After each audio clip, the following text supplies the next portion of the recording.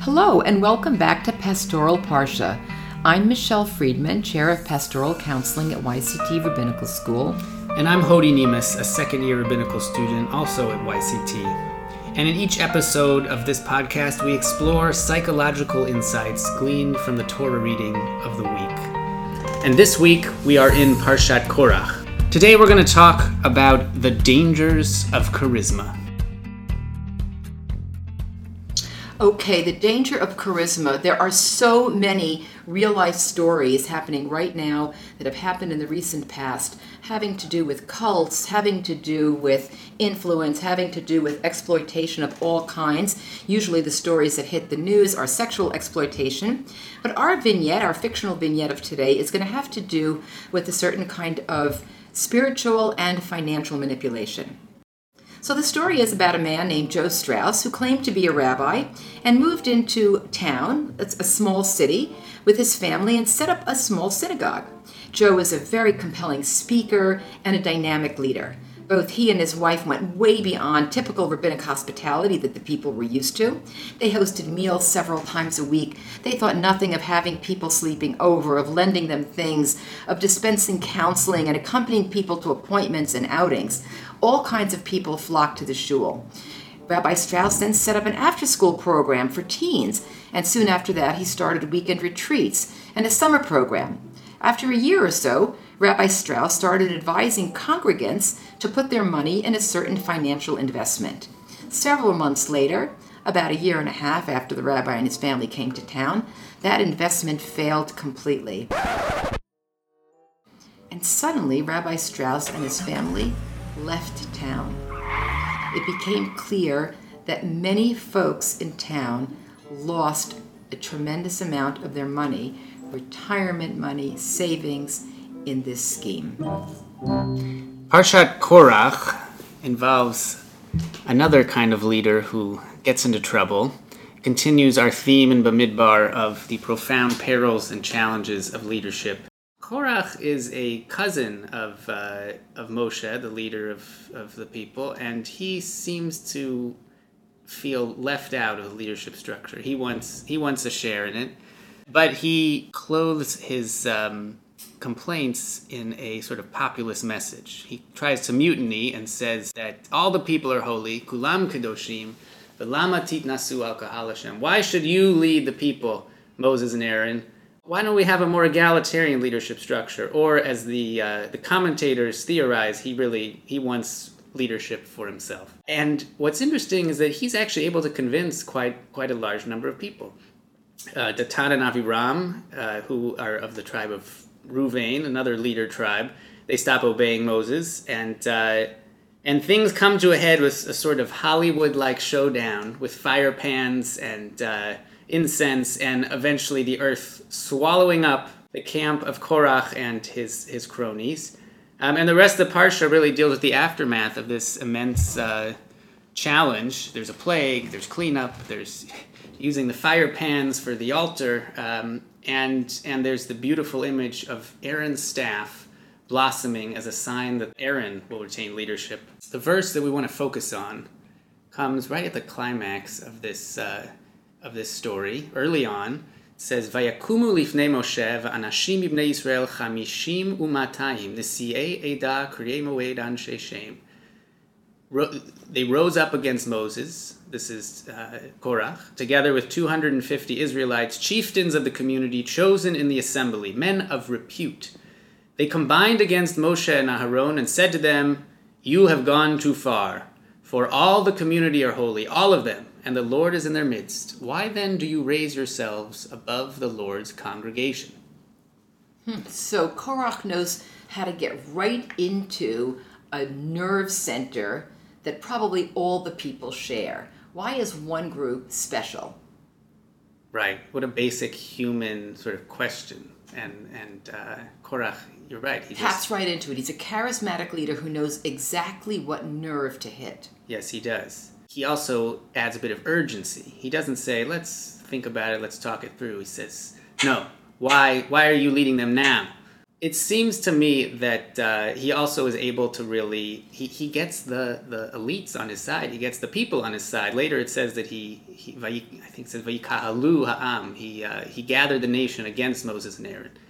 I think for a long time you might not see that an effective, charismatic leader who becomes out of control is out of control, because there are certainly charismatic leaders who do very good things, and they probably share a lot of their early parts of their career with the bad ones. What I mean to say is, a charismatic leader is talented at appealing to different constituencies within the community.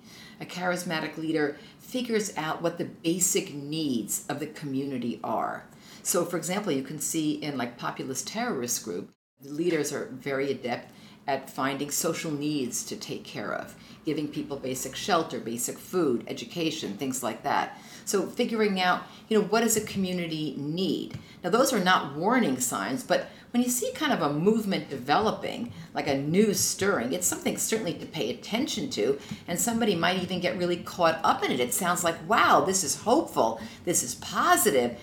The warning signs, I think, come when there's you see a flow of energy, a kind of pointing of effort towards the power, the building up, the grandiosity, the specialness of the leader and the leader's little clan, whether it's a family group, which it often is, or some other power base.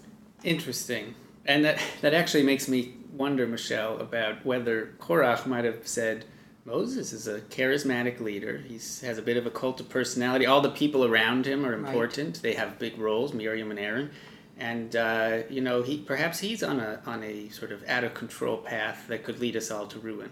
Okay, yeah. But it's interesting in terms of the question whether or not Moses himself is a charismatic leader. Certainly he's a charismatic leader. He is able to rally the people and to get them moving in ways that and to keep them going, even though he has times of despair himself. But an aspect of Moses, his humility and his greatness, is that he isn't particularly scared of other kinds of leadership or other voices. For example, 2 weeks ago in Bahaloscha, when the two guys, Eldad and Medad, start prophesizing, and people say, Moses, look what's up. I mean, are you going to let this happen? And he says, yeah, it's okay. If other people want to express opinions. That is not a time when destruction is wrought upon people who are expressing other opinion. That's right. But the Korach rebellion is. And similarly, in our vignette, we have somebody who comes into town and seems to provide essential services, and more than essential services, really taps into people's need for companionship, for caring for different ages, teens, elders, whatever, and then starts saying, hey, I have a really great investment. And the whole thing seems to turn out and is a giant scam. Right. Charisma in and of itself, is it bad? Is it a negative? That's a great question. And does charisma corrupt? Does being a charismatic person somehow necessarily make you go down a bad path? I think charisma is a powerful, id primordial force. And if you're lucky enough to be gifted with it, you also have the responsibility to care for it, to watch out. And I think people that are charismatic have a responsibility, and they kind of know it. They know that they're really great at working a crowd. They know that they're good at the one-on-one, whatever their talent happens to be.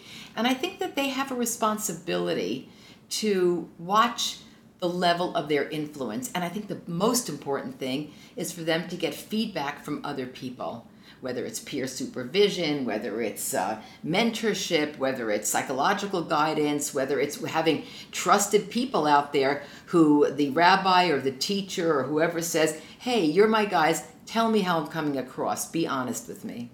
Interesting. And the leader can set that. You're saying the leader can really request that. I think the leader has to have a cabinet, like we talked about a couple of weeks ago when you were talking about admiring Lincoln and his team of rivals, not being scared of getting critical feedback that will help you be a better leader. So how do you draw appropriate boundaries? And how do you know if you're watching a teacher or a leader that they're maybe crossing into the realm of inappropriate, into the realm of danger. That comes up a lot in educational settings. Definitely. Mm-hmm. Teachers are often looked to as mentors. They often have charisma, certainly in Jewish contexts, in gap year programs in Israel, in Jewish camps. Some of the power of those experiences is the rabbis and teachers who lead them. I'm thinking of an example of a teacher in a gap year program in Israel who was known as very charismatic, and at 11 p.m. he's texting them on a group chat saying, "Hey, who has cake? Come visit me in my office. Let's hang out." Now, is that appropriate? See, that's a really good question, because you could say, well, 11 p.m. is kind of late.